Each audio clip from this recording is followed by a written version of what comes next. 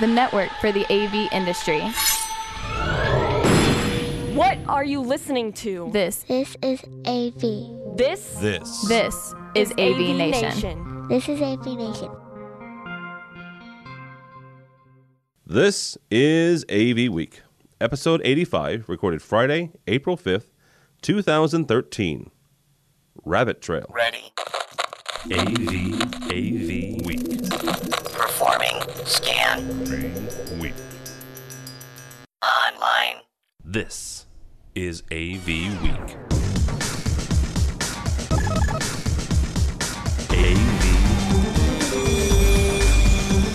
AV Week. It's time for AV Week, your weekly wrap-up of audio-visual news and information. Thank you so much for joining us. My name is Tim Albright. I'm your host and your tour guide for at least the next 45 minutes to an hour. With us this week is Paul Deberschmidt. Paul is the Global Business Development Manager for the AV market for Cisco. Welcome, sir. Thank you very much. Thanks for having me. Absolutely. Also with us is Steve Greenblatt. He is the president and founder of Control Concepts. How are you, sir? Great, Tim. How are you? I am well. And last but not least, his name is George Tucker. He is known everywhere as George Tucker.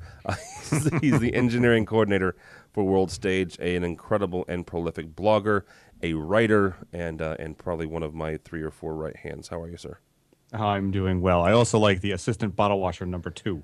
I thought I was number 2. You're number 1. Oh, jeez. All right. I hate that because that means I'm responsible for something. This week we're going to talk about Panasonic and an interesting little thing called color splitting. We'll find out what that means. The FCC is going to sell off your wireless mic frequency. Trust me, they are, because they're the devil.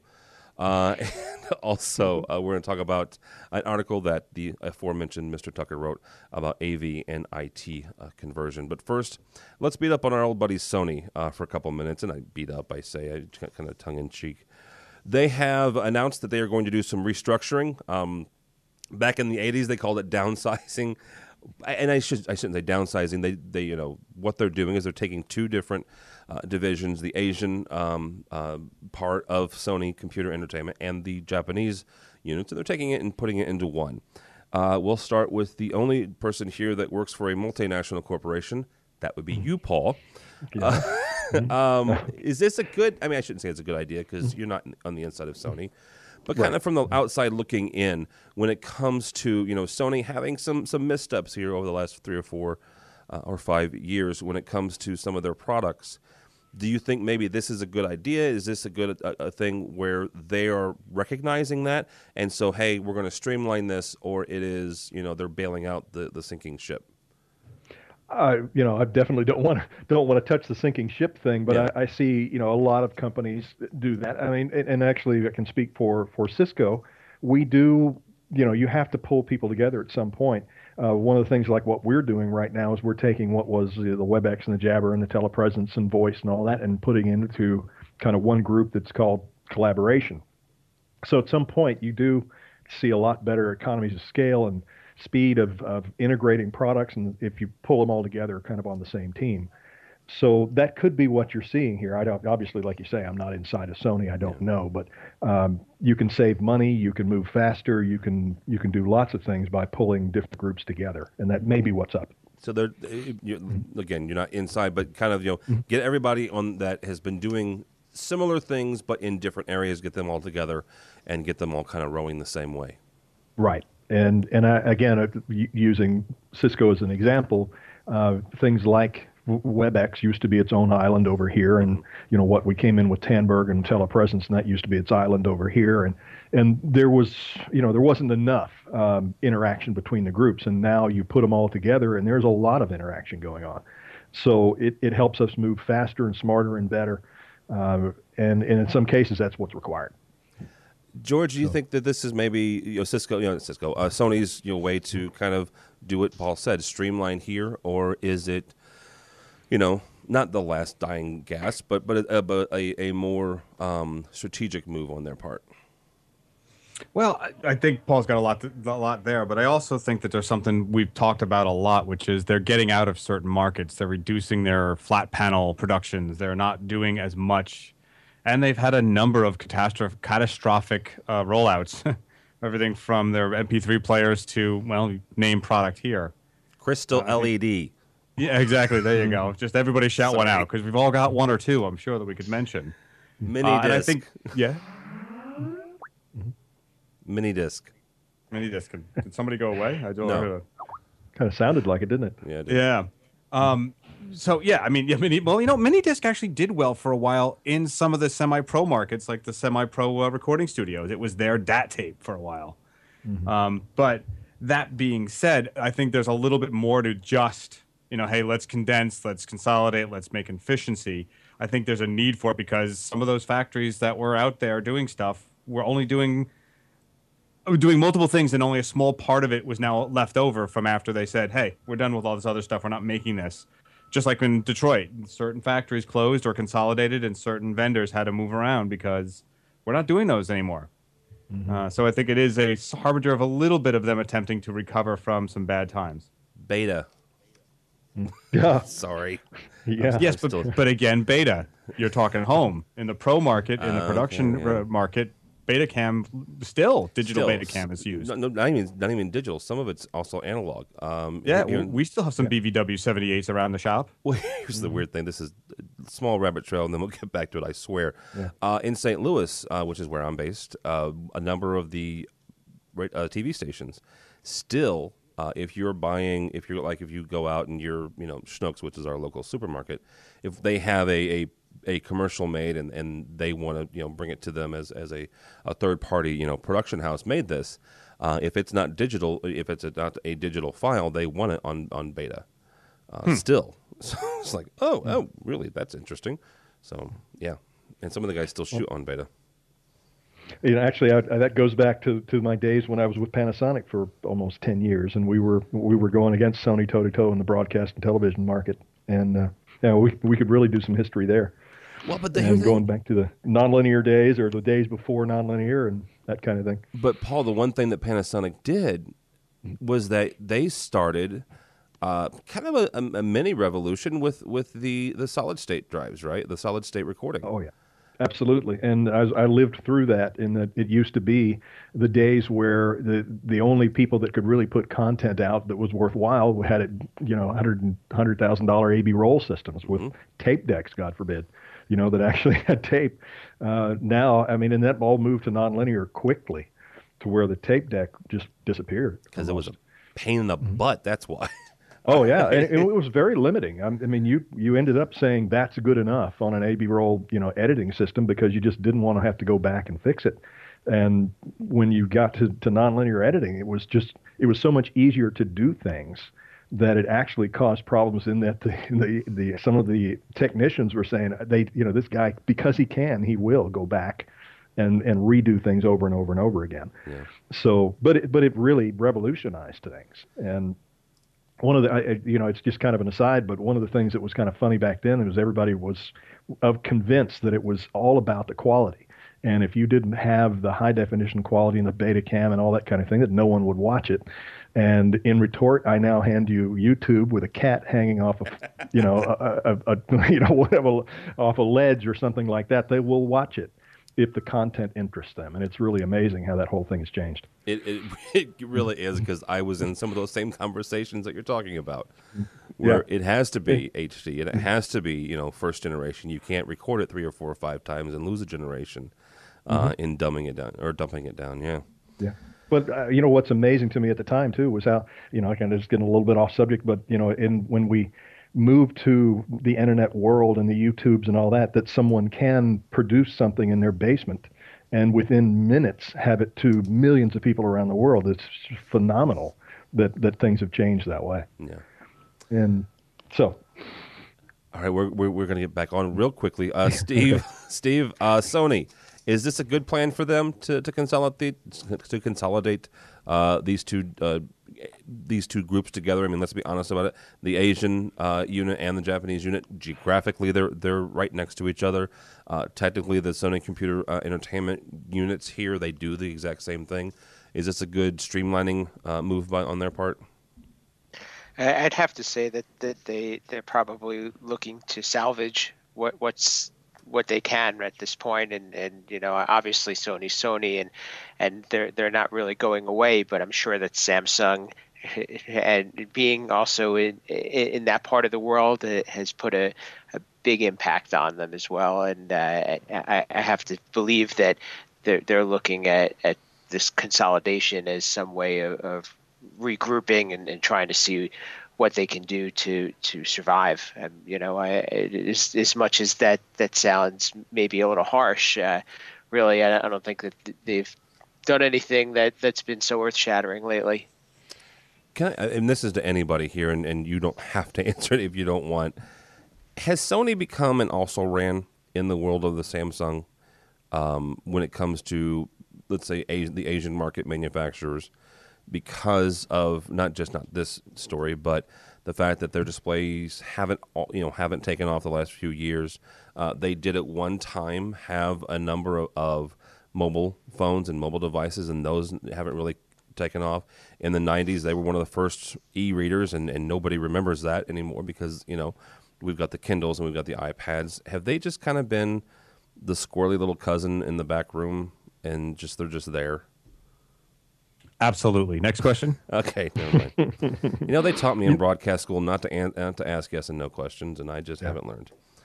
Well, I'll throw one out, which is, I don't have all the data and the facts, so don't hold me exactly to this. But Neither do we. The speed that companies move off of Fortune 100 used to be that it would, you'd last there for 50 years or something like that. And now the speed that people are moving off of Fortune 100 list and then sometimes going away entirely and being replaced by new companies is moving at a lightning speed. And so you will see companies, I'm not saying that's what's happened to Sony, but you'll see companies it's like, how can they possibly fail? We'll go away. And it's just, that's the norm now, not the exception. Yeah. And it's neat for guys like us who get to sit back and watch it. I have to imagine it is absolutely frightening for people in boardrooms that just gotta watch it. Or because you don't have the cycles now of how quickly you have to adapt and move to the market. Is, like you say, it's frightening. You can't be big, huge, pondering, slow, and expect to survive. It's interesting you mentioned that. I read an article in the last couple of days about the Jay Leno and not Jimmy Kimmel. What's his Fallon? Thank you, Jimmy Fallon. And I'll get around to that. Trust me, it'll make sense. And the article went on to talk about the fact that after 2014 or during 2014, Jimmy Fallon's going to take over for Jay Leno. Jay Leno's kind of sort of being pushed out, and you can read what he's saying one way or the other. But they mention the whole social media thing, right? And the fact that Fallon has 8 million followers and Conan O'Brien has 8 million followers. Jimmy Kimmel, by comparison, I think has 3 to 4 million followers. Jay Leno and David Letterman, neither one have a Twitter account, right? Leno has the Tonight Show official Twitter account, but he doesn't use it. Somebody, one of his people do.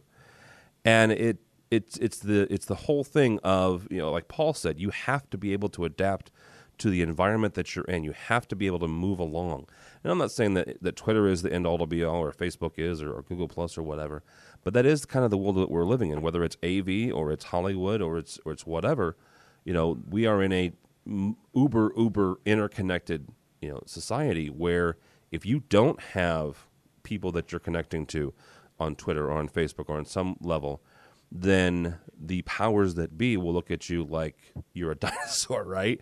And sure. Just 20 years ago, Leno was the great panacea after Johnny Carson left. So it's just interesting. Yeah. Well, I think from a corporation point of view, you're looking at something on the order of, can they long tail it, or are they still the behemoth that relies on maybe an ecosystem, but that ecosystem's not tied in the way that these innovators who have taken over from them, the Apples, the Samsungs, and the streaming people, that they missed. They were still relying upon the old technology. I mean, how long did it take Sony to put out a digital open reel recorder, alone an optical recorder, back in the 90s?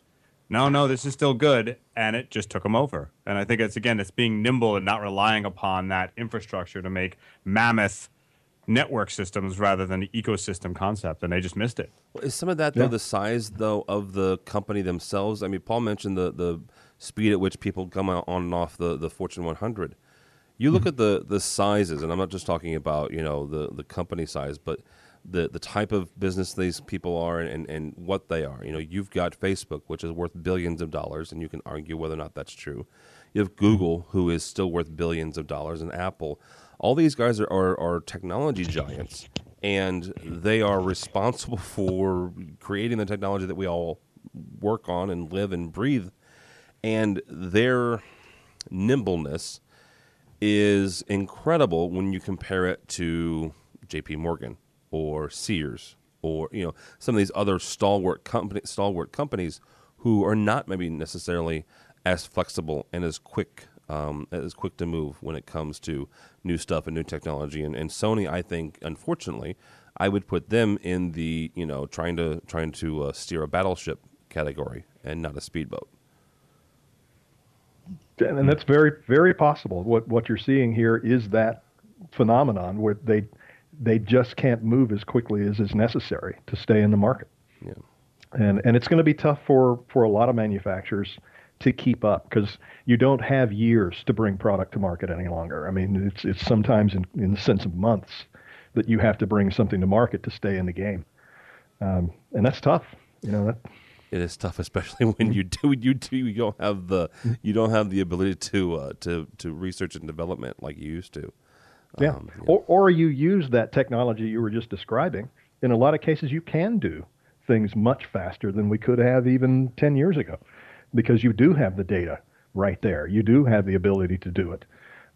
It depends on what it is what your product is that you're bringing to market. But I think in most cases, I know we're going to move over to conferencing, but you can pull subject matter experts from all over the world and be on the same call at the same time and get things done much better than we could have 20 years ago or even 10. Yeah.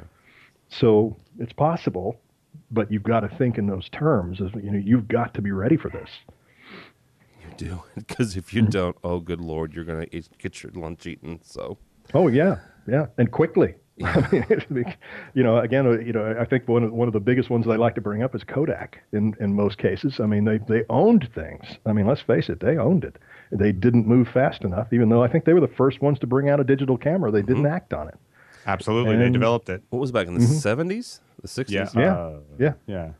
Yeah. It was, it didn't have much storage, but it did do something, And it's.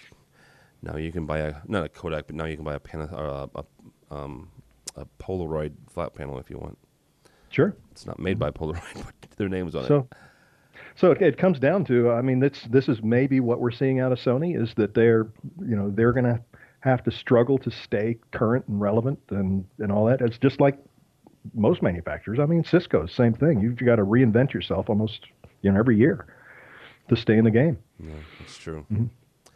All right, we're going to step off and do another story here real quick. You're listening to AV Week. That gentleman there is Paul Depperschmidt from Cisco.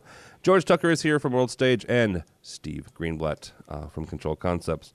This comes to us from Mashable. George, the story is the court rejects the broadcaster's attempts to shut down Arrow. And if you don't know what Arrow is, it's a funky little program that lets you watch over-the-air broadcast. The U.S. Court of Appeals for the Second Circuit, in a 2-1 vote, upheld a lower court's denial of an injunction request against Arrow from, and I know this will shock you, CBS, NBC, and ABC. Dun, dun, dun, on copyright. And PBS. And PBS, yes. PBS. Channel 13, yeah, up here in New York. Well, it's Channel 9 here. So here's the issue that I've got with this, and it's not, I'll ask you first of all, is this kind of a good thing for guys, for guys like Arrow and honestly for cord cutters and for the public in general? Yes, I think so. And that's, again, a personal opinion because, what happened? First of all, let's talk about the court ruling.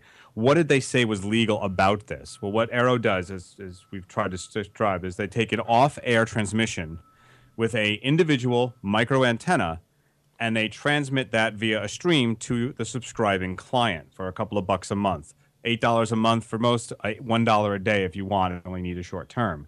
So they're taking that, and as I understand it, they're not adding anything other than their own network bumpers on it just saying you're watching this via the Arrow, network. So they're just simply taking an off-air public broadcast and streaming it to subscribers who want it streamed to them because those services aren't streaming it to them. All the ads are still there. All the other content's still there. So I still say, yes, it is disruptive because what it says is I need to get my local news. I don't want to spend $85 to $150 a month for cable with a bundle of channels that I don't want, don't watch, don't need. And then I'll go to Netflix, I'll go to Vudu, I'll go to Roku, I'll go to Hulu and watch the other content that I want.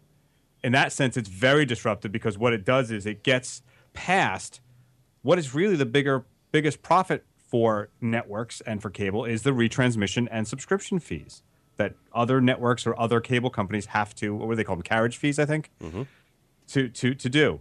So I personally like it. You can't get it where I am. I'm just outside of New York, but I would do it in a flash because I know I can watch other stuff. I have NHL packaged. I watch it streaming. I don't watch it on TV. And I would just get my local news through that and do all my other content watching via the other streaming models. Well, and here's the other thing that I find fascinating. This is how cable started, right? This is not, exactly. This is nothing new for the U.S. Cable started, honestly, if you believe all the urban legends, up in the hills of Pennsylvania, when you've got one tower and it doesn't reach over the massive giant hill 2 towns over. So you had somebody capturing the over-the-air broadcast, converting it to some sort of modulated signal, and running cable down into the town. That sounds awfully familiar to me. Sure. Paul, is this kind of a strike for people who are cord cutters? Oh, absolutely. And quite honestly, I read this and I was like, why would they not want this? As the major networks, it gets people, to still see the same thing. And like you say, they're not cutting out commercials and trying to insert their own, so the money's still there. Yeah. I couldn't quite see their problem with it. I think it is the people who, like, I just saw something a couple of days ago in the Atlanta paper that there's people in the airlines paths that their off air is being disrupted when a plane flies over. Well, gosh, people like that, they'd love to have this. Oh yeah. So I can't see the real problem with it, and I guess somebody would have to really explain to me why this is a bad thing for the networks. It's bad because they don't control it.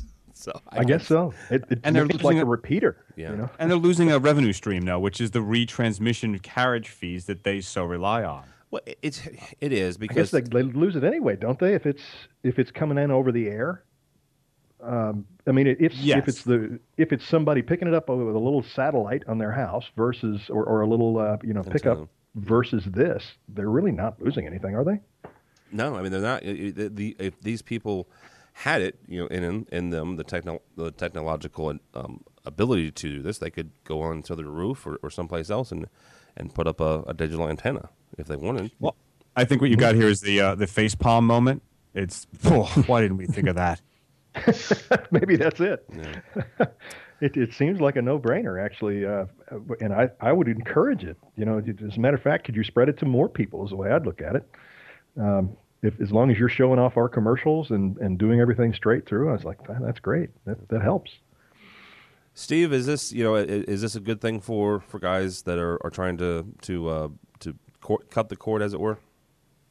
I think it provides yet another alternative, and it kind of complements that a la carte model that George was mentioning, and we've talked about many times before, where you pick and choose what you want and kind of make your own package. And I'd have to think the service has a lot of value, and it really is the one missing link in being able to have your real-time news, your live programming, and everything else you can watch on demand or at any time you want. But having the network channels, some people need to watch things live, whatever it might be, whether a sporting event or an awards show or the news. This component really kind of fills the void and puts together the complete package with all the other streaming services. Nobody needs to watch award shows live. I'm just My wife would differ with you. As a matter of fact, starting at 2:00 in the afternoon would be best. If Billy Crystal hosts again, then maybe. But Okay. I don't know. This comes to us from the New York Times. Of course, it does because we're talking about Broadway. But before those of you in my area of what they call flyover country tune out, believe me, this will affect you as well. The Federal Communications Commission is considering plans to force the users of cordless microphones, i.e. wireless microphones, not only Broadway producers, but also mega churches or any other church, really, for that matter, the National Football League, your local YMCA, your local college, to move to a less desirable spot on the nation's airwaves. The FCC, i.e. the devil, backed by Congress, hopes to auction most of those prime airwaves now used by singers, preachers, and coaches to data-gobbling smartphone companies, potentially for billions of dollars. George, you're my live guy, so we'll start with you again on this one. How big of a deal is this? It's huge. It's huge. It's huge. Now, I mean, when you're talking about, say, the colleges or the occasional church or two, and maybe even some of the mega churches, okay, it's not such a big deal. For the mega churches, it might be, but it's not such a big deal. But when you're dealing with a very compact theater district like New York or public performance venues that are packed into major urban centers, we're already really tight on RF frequencies. I mean, there's a physical limit. I mean, that damn Newton, he came up with the laws and we can't break them. So we have a problem here where these 600 to 700 megahertz frequency sets that are part of the analog television, get the heck out of there, go to digital, please, on a different frequency set, is really, really being salivated over by cell phone people because they want to stop their dropouts, they want to offer more services, they want money, money, money, money, right? And there's a whole host of things that they want to do. But to Broadway or any performing arts, the range of frequencies they want to push them to are not as kind to the frequencies needed for singing and performing arts stuff. Any of the harmonics, any of the musical stuff is not going to sound as good. It will have to be processed in order to compensate for that, which doesn't really do anybody any good. To the FCC, this is really nothing. They're like, you're a piddling little industry. But if they do this, you will start to see people wearing a microphone around their neck with a wire on it because you just can't do it in a lot of these venues. A typical theater uses about 30 to 40 wireless transmission systems in this range per venue. In a place like New York, there's like 40 or 50 theaters within a square 2 to 4 blocks. And it's a lot of work. I mean, I worked with some RF guys. You look at your frequencies every night. You have a spectrum analysis machine. You make sure, because you don't want somebody else's performance coming through yours or vice versa. Or the taxis coming in. And so it's and I'm getting impassioned here, but it's really a problem where the FCC's really screwed up on this. They promised, I think, some corporations the right to do this, and now they don't know how to backpedal out of it because they've really foobarred a lot of professional industries. Yeah, they have. Steve, how big of a deal is this? Not only just for the live staging event, but when it comes to any other wireless devices that we're messing around with? Well, I could see why they're doing it, but George's argument, I think, is really valid and very serious. They're messing with some other industries that depend on these wireless frequencies to make their living and to survive and provide the product that they're providing. So I think it's something very serious, especially in these metropolitan areas that have a lot of battling demands. Paul, is this something where is there a way maybe that we can make everybody happy, joy, and play together, both wireless, computer things and wireless mics?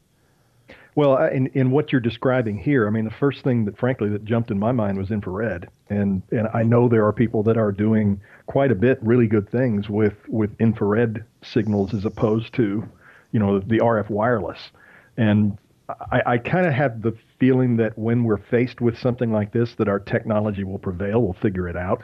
But is it going to be a major issue? absolutely.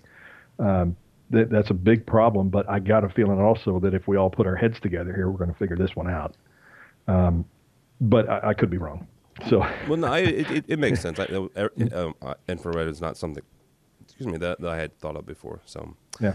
And I know, I'll mention his name, Russ Gentner, and I talked about this years ago, that he was real big on using, and he's currently using it now in a lot of their products that are in, say, secure areas where they don't want RF, and so they're able to use multi-channels, all that type of thing with infrared.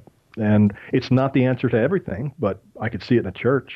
I could see it, if they have to, they'll figure it out. So that's what I hope for, anyway. Yeah, and there are a couple of manufacturers who actually have got a couple different, point to point, not multi-channel, but point to point, like George was talking about. Mm-hmm. All right, come to us from /Dot. Does Apple need to get serious about security? An article, actually, the /Dot article references a Verge article about Apple developing some of its cloud services.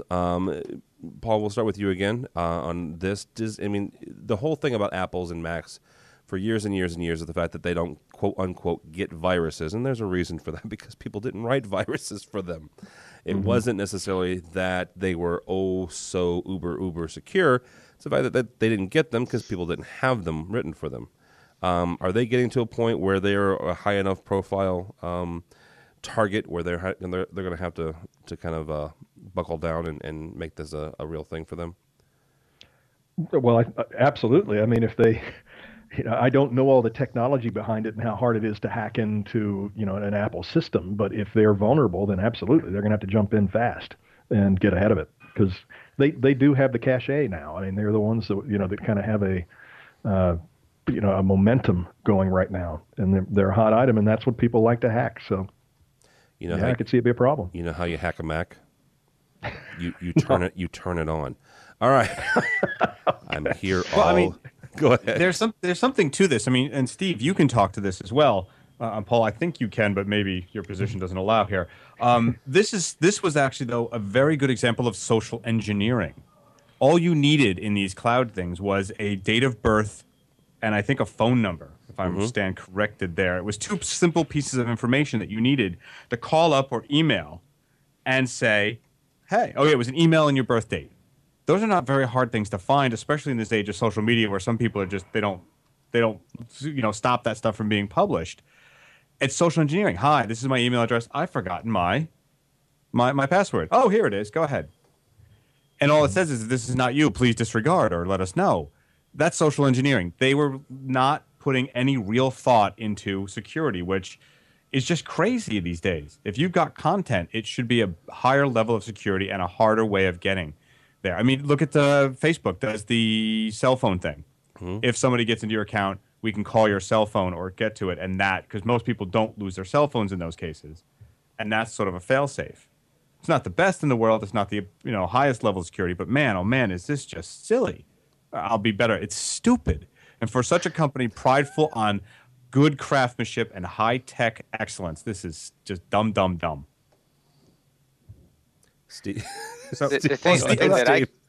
What I got out of it was just the potential damage that can be done. Wow. I mean, when I was reading and thinking about the apps that you can get into and the Find My Phone, and you can all of a sudden you could track people, and I mean it's crazy. I mean that's scary stuff, and to really just rely on just some basic information, like you said. I mean, it's almost like child's play. Like they really weren't playing with the professionals here. That nobody ever thought that anybody would get into and try to crack their system. I mean, I don't know what they were thinking either. I mean, I happen to be investing a lot more in Apple these days and using. I enjoy the products and kind of have the whole family right now. But this is kind of a sad state and a little disappointing. Yeah, but it's enough to hurt them. It is enough to hurt them. They don't get on it. Yeah. Yeah, that's a good point. This comes to us from Corporate Tech Decisions.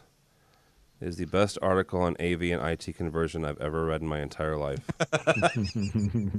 And that check better be in the mail, Mr. Tucker. No, it's all seriousness. My buddy George Tucker. The 2 nickels in an envelope. You're okay, fine. thank you. That'll cost you more than the 2 nickels never to mail it. It's so sad. You start a conversation about AT and IV convergence. And what's funny and interesting is I believe it was Infocom 01 or 02 that used that phrase for the first time, IT AV convergence. Take me through this, and your one of your first couple lines here says references the fact that we used to live in a world where never the twain shall meet, where IT and AV were exclusive. You've got your camp, I've got my camp, and don't get your chocolate in my peanut butter. And now it is. Now your chocolate is in my peanut butter. So take us through this. Well, I was actually asked to write this and asked to write something that was for the end user, right? Because we're seeing a lot of the corporate sort of administrators or coordinators for installations or new upgrades suddenly be in the middle of this conflict. The IT department is fighting with the AV guys, and they're really not understanding each other. And the article goes through a number of, and somewhat tongue-in-cheek and somewhat snarkily, some common things that are going to happen and that you need to know about that the conflict's going to rise to. Basically, what it comes down to is infrastructure use, appropriate security measures and implementation of procedures, and dialogue. It's really what it comes down to. There's a lot of technical stuff in there that you can talk about, from DHCP versus IP and streaming ports and whether or not the viruses can get in. But really what it comes down to is procedure. And one of the things that IT guys really feared is that these big black boxes that do all kinds of cool stuff, they're not the benign beige printers or monitors from the old days. They are very active, very bandwidth hogging devices. And you get to the situations like, and I know Steve can talk to, both guys can talk to this very well. Yeah. You try to get somebody who says, look, why can't I just put my Roku or my BrightSign digital signage machine on the network to show everybody and do it in a day? I don't have to do something special. Well, man, oh man, does that take it down. There's a reason IT guys go, everybody off of YouTube. Stop streaming the World Cup, because our business network can't handle it. Yeah. So that's really what the article's about, is the dialogue of AV guys and managers. Here's what's going to concern them. And IT guys, okay, we get it. Help us start the dialogue to find a common ground. Steve, George said you could talk to this, so let's go for you and let's go for Paul.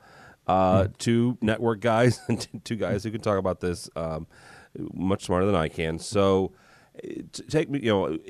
What part of what are some of the maybe the pitfalls when it comes to walking this out on a real real world situation where you've got IT and they have to, they need AV for certain things, and so they're going to have to work with them, and the AV guys obviously need to work with the IT to get their stuff on the network. Mm-hmm. All right, Steve, you want to start? Sure. I think that back when we first started doing this, it was about this big mystery as to what are these devices and why they need to be on my network, and we needed them to communicate, and that was a big thing. And then you're able to control other components over the network. But the big thing right now is the passing of the video, is just like George said. And when you think about it, what is the difference now between say a digital media system that's sits on the network and everything is IP addressable, and computers now that are on the network and all streaming video, and it's right now. I mean, AV is just about everything. When you think about it, it's the network is. Of course, the computers have to communicate with each other, and that's the heart of the network. But really, what's stressing the network is all of the multimedia that everybody is demanding these days. Yeah, and I can go back before 2000, and I remember going to a presentation one time where the guy said, if you want to know where things are going, watch the bandwidth. Okay, watch the big players go in about the bandwidth, and everything's played out since then that's the game. It's the real-time communications on the network that has changed. And so when I saw Infocom in the AV space, quite frankly, worried about being able to turn on or check the lamp life of a projector and getting all excited about it. It's like you're missing the big picture here. This is, it's going to be huge. And I think Cisco, I believe it's like 98% of network traffic in the next 2 or 3 years will be media, as you say, Steve. And this is anecdotal. I can't put an absolute finger on it here, but I see the IT guys somewhat taking a breather right now. They're gasping almost, because what used to be something in the AV world where you put a codec on here and they had a VoIP system over here and they had digital signage every once in a while, and it was manageable. It wasn't that big a deal. Now all of a sudden you're bringing iPads and you're bringing phones and everybody's watching the March Madness and all this stuff. It can bring a complete network down. And I think what they're doing is they're saying, wait, this can't happen like it used to. We have got to get some kind of control around this, or we're going to bring our entire network down. So it's a big deal. So Paul, let me ask you this: as the network part, is it where the demand is going to drive the upgrades, or are the IT departments and the AV guys together going to say, hey, we see this tidal wave heading our way, we need to upgrade now? Well, I think they're realizing now they've got to do something. I don't know that they fully know what to do, but they definitely see that it just can't go like it's been going. And we can't just let all these individual subcontractors come in and start throwing stuff on my network and expect it all to work right. So they are stepping back. I would also bring in, there's a show that a lot of people in the AV space have never heard of called Enterprise Connect. Happened a couple of weeks ago down in Florida. And this was the old VoiceCon show. This was the VoIP world and the network world. And they have now switched over to video. So the keynote addresses were Cisco and Microsoft and Avaya and HP and all the big players are there. They're not talking rooms. They're talking enterprise-wide deployment of BYOD and desktop and mobile everywhere video, and that's their discussion. And they think they're running things. Quite frankly, they don't even know there is an AV market. And so they're thinking they're going to drive all this, and they're looking at it from a big picture network point of view. And when they're talking like that, that means the IT guys are going to step back and go, whoa, wait a minute. This is something I got to deal with. So quite frankly, the AV part, if it were that easy, the IT guys wouldn't have much to worry about. It's much bigger than that. And they need to get ready for it. So let me ask a silly question. Are they running it?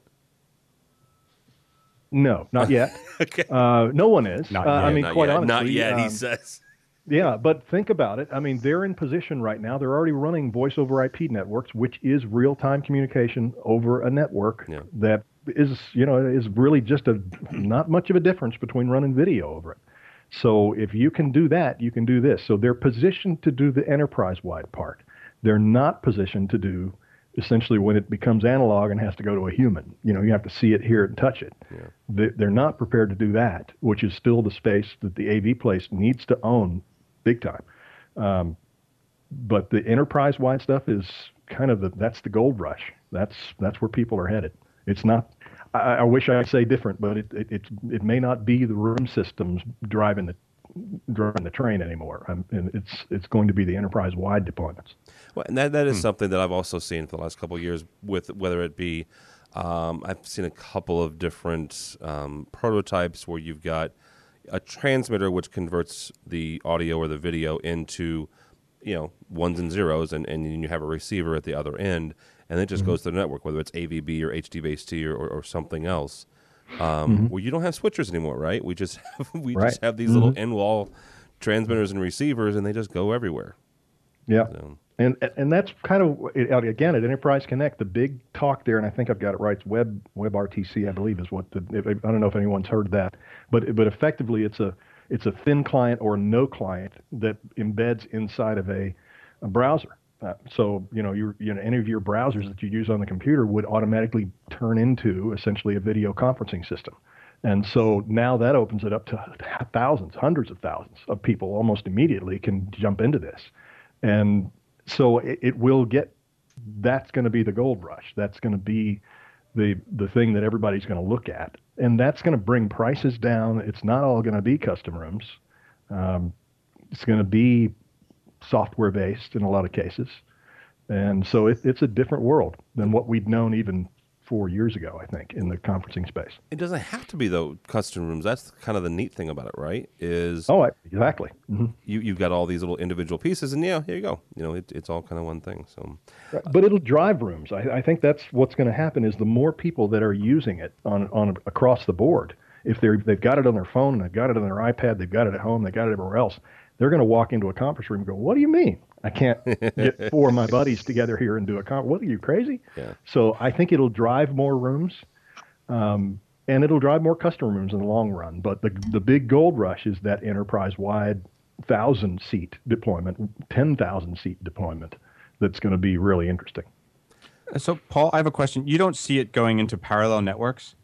And I mean more than just, say, the Crustrons and AMX is saying, this is our cat cable solution video, run it on its own network and switchers. But I know in many companies, when they say, okay, we know that you're going to use mobile devices, here's the wireless access point that you're allowed to go on, and it has nothing to do with the business network. Is that what you're describing, going to eliminate this parallel universes that they've been coming up with lately? It seems to me, I can't speak for Cisco on this, but I mean, based on what I'm seeing, it seems to me like they're saying it's going to be just one network. We're not going to have a separate one that we deal with. It's going to all be on that same network, which again is what's freaking them out. If everything comes on that one network, then it's critical that you get ahead of this, and that you don't, let all of your employees essentially watching March Madness in the Final Four bring their network down. So it's something they're going to deal with in the next probably two years. It's going to be a lot going on in that particular area, which AV could be involved in, but the way that AV typically is positioned right now may not be. So some of the AV integrators have to think in terms of not the room system. If they want to play in this game, it's going to be more of a network play, as opposed to a room-based system. It will be a very interesting evolution next few years. Yeah, and it's not just. I think a lot of people are looking at the who touches it, who sets it up, and all that. What I see in my world also is the big network partners who have been introduced into this world now. And you did not used to care or even know about telepresence. They're in the game. I mean, so these are the Dimension Datas and the Oranges and Worldwide Technologies and you name it. These are huge, huge companies, global footprints. They're in the game now. So everyone has to look in the AV space and figure out, okay, how is this all going to play? Well, that actually, I don't. Go ahead. Yeah, go ahead. I was going to say that actually leads us into our last story here, which is about Infocom and IMCCA getting together at Infocom 2013 this year. They're going to have products, and they're also going to have some training. Where does that leave us, Paul, when it comes to video conferencing and telepresence? Before I ask that, what terminology do you or does Cisco or both prefer? Is it telepresence? Is it video conferencing? Is it something totally different? It would be telepresence. Okay. But I think, and actually I just had the conversation this morning with someone else that what happened early on in telepresence was the assumption was there's a difference between immersive telepresence, which is the big room systems that are meant to mimic a room right on the other side. So the theory was that you were sitting right next to somebody where they were. Their room was done the same way, so it looks like you're sitting together. That's immersive telepresence, and that is an application. But telepresence by itself has really kind of taken over the word video conferencing. So that means wherever. That means WebEx. That means Jabber. That means all the portable, all that kind of thing. That's what we consider to be telepresence. Okay, and that makes sense. And because doesn't that also kind of eliminate the idea of a codec, right, out of the scenario where you're still talking about, I have audio and video, you have audio and video, whether or not there is a physical codec between us or there's a software-based codec between us. Yeah. Okay. Again, my personal opinion is that I don't see hardware based codecs going away in room systems anytime soon. And there's reasons that would probably take too long to go into. But I think you'll see that the personal, the mobile, the desktop, and all that probably could go to a software-based process, relatively easy. Room systems, that's going to be tougher. And so I don't know that that's going to be. Some people will try it. I think you'll see a lot of people give that a shot and make it work. But I think they'll come back to a dedicated piece of hardware, I think, that runs in that room to do it. My opinion. So, Steve, we mentioned the Unified Collaborative Communication Connects. You say that 5 times fast. At InfoComm 2013, where do you think we are when it comes to telepresence in the AV industry? I think this is a great way of us showing off what we can do and really bringing this stuff to mainstream. It's been around for a long time, and I have to say, 3/4 of the systems that we work with have some sort of telepresence in it.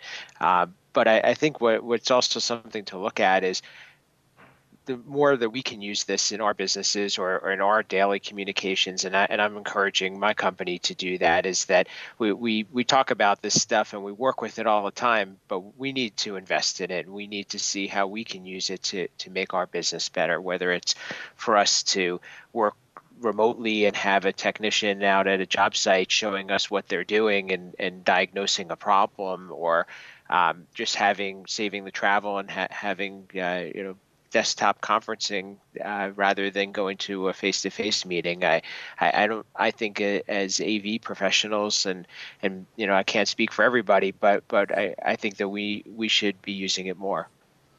I would agree with that. George, where are we at when it comes to this stuff? Is this years ago? 20 years ago, we were using ISDN lines, we were using satellites.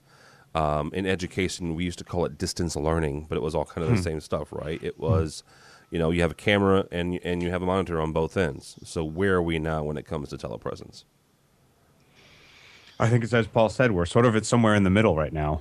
I think more and more end user who may use the room with the hardware system are doing it at home. I mean, we all Skype with the grandparents. We all use these different tools to do what's basically teleconferencing.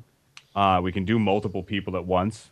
Nowadays, Skype requires the paid one for that, but it's not that much money. And I think there's an in-between point. And I think some of the big rooms, like Paul says, will stay. But I think a fair number of smaller companies will start with that software solution and may grow with it as far as they can, maybe too far, but they will go as far as they can, and we'll see. You're going to see a shakeup, and you're going to see a marriage of the two in some form, but I think the software side will win over the hardware eventually. Yeah, eventually, but I think I also agree with Paul where it's not going to be, especially in the big rooms right now, anywhere for a while.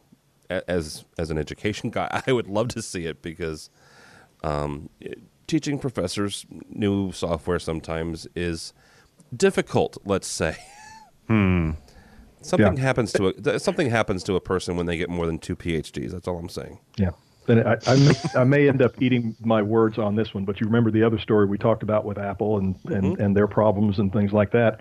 That's my concern with a room-based PC system was if someone doesn't own it and keep it up and make sure that everything is done right, then you could have problems. And so whereas a dedicated piece of hardware, if somebody doesn't own it and it belongs in the room, I think you'll find the dedicated piece of hardware that only does this is going to be a safer way to go for a period of time.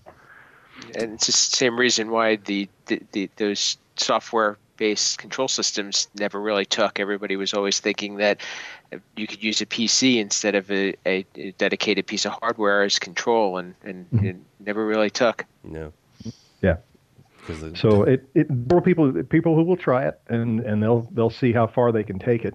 And it doesn't. You can't say it won't work. I think it will in some cases, but you're going to really have to watch it. I mean, if it's a PC-based system, again, just looking back in the old days when we were back in nonlinear editing, and somebody would put a new program on this computer and screw it up. Oh yeah. And now all of a sudden it doesn't work for nonlinear editing, that's what it was there for.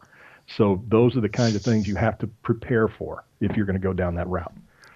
And you wouldn't put those on the internet for fear of somebody getting a virus on it or something. So exactly right. And if they just sit there all day long and nobody takes care of them and nobody upgrades them and all that, that's the concern. And if you have a plan around that and you can really kind of lock down on it, then that's a different situation. But again, you don't have that concern with hardware.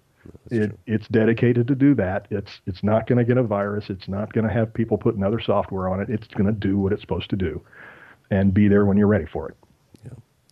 So, all right. Well, that's going to do it for this week. That gentleman there is Paul Depperschmidt. He is the Global Business Development Manager for the AV market for Cisco. Thank you for joining us, sir. Thank you. Thanks for having me. How can people find you? Do you have social media or Cisco's social media or website? I do have a Skype address, but it's they can actually just send me an email if they like. It's at pdeppers@cisco.com. There we go. Paul Depperschmidt from Cisco. Also with us is Steve Greenblatt. He is the president and founder and grand poobah of Control Concepts. Tell folks how they can get a hold of you, sir. I can be reached on many social media platforms at Steve Greenblatt, Twitter, LinkedIn, and so forth. And you are teaching a class or two at InfoComm 2013. Yep. I have a class on implementing the energy management standard at InfoComm 13. So hopefully you can see some people there. All right. So if you'd like to see or hear and see Steve teach a class, sign up for those classes. And last but not least, he's not teaching a class, at least not at InfoComm. His name is George Tucker. He is the engineering coordinator for World Stage. How can people find you, sir? Go to any social media platform, Tucker2s, and I will be there. Any social media platform? Any social media platform. Friendster? I think it is there, yes, Bebo? actually. I don't know about that one. Orbitz, Right. Ning? Ning, I did have one for a number of years. I did. Why am I not surprised? When they started making you pay, I got off of it. But if you don't know what Ning is, go Google it. It'll take you 5 minutes, and you'll be bored. Did we not also forget, though, that Mr. Greenblatt is a co-host Yes. of The State of Control, a show on AVNation. He is. A fabulous show. I'm going to retire. Just let you guys do your thing. Yes. Coming up on our third episode. We should are. be a lot of fun. We are. That one should be very provocative, let's just say. So yeah, we have a couple different shows, and we have some retooling of some old ones. So yeah, check out the website. The new one though is A State of Control with Mr. Greenblatt. Also a recurring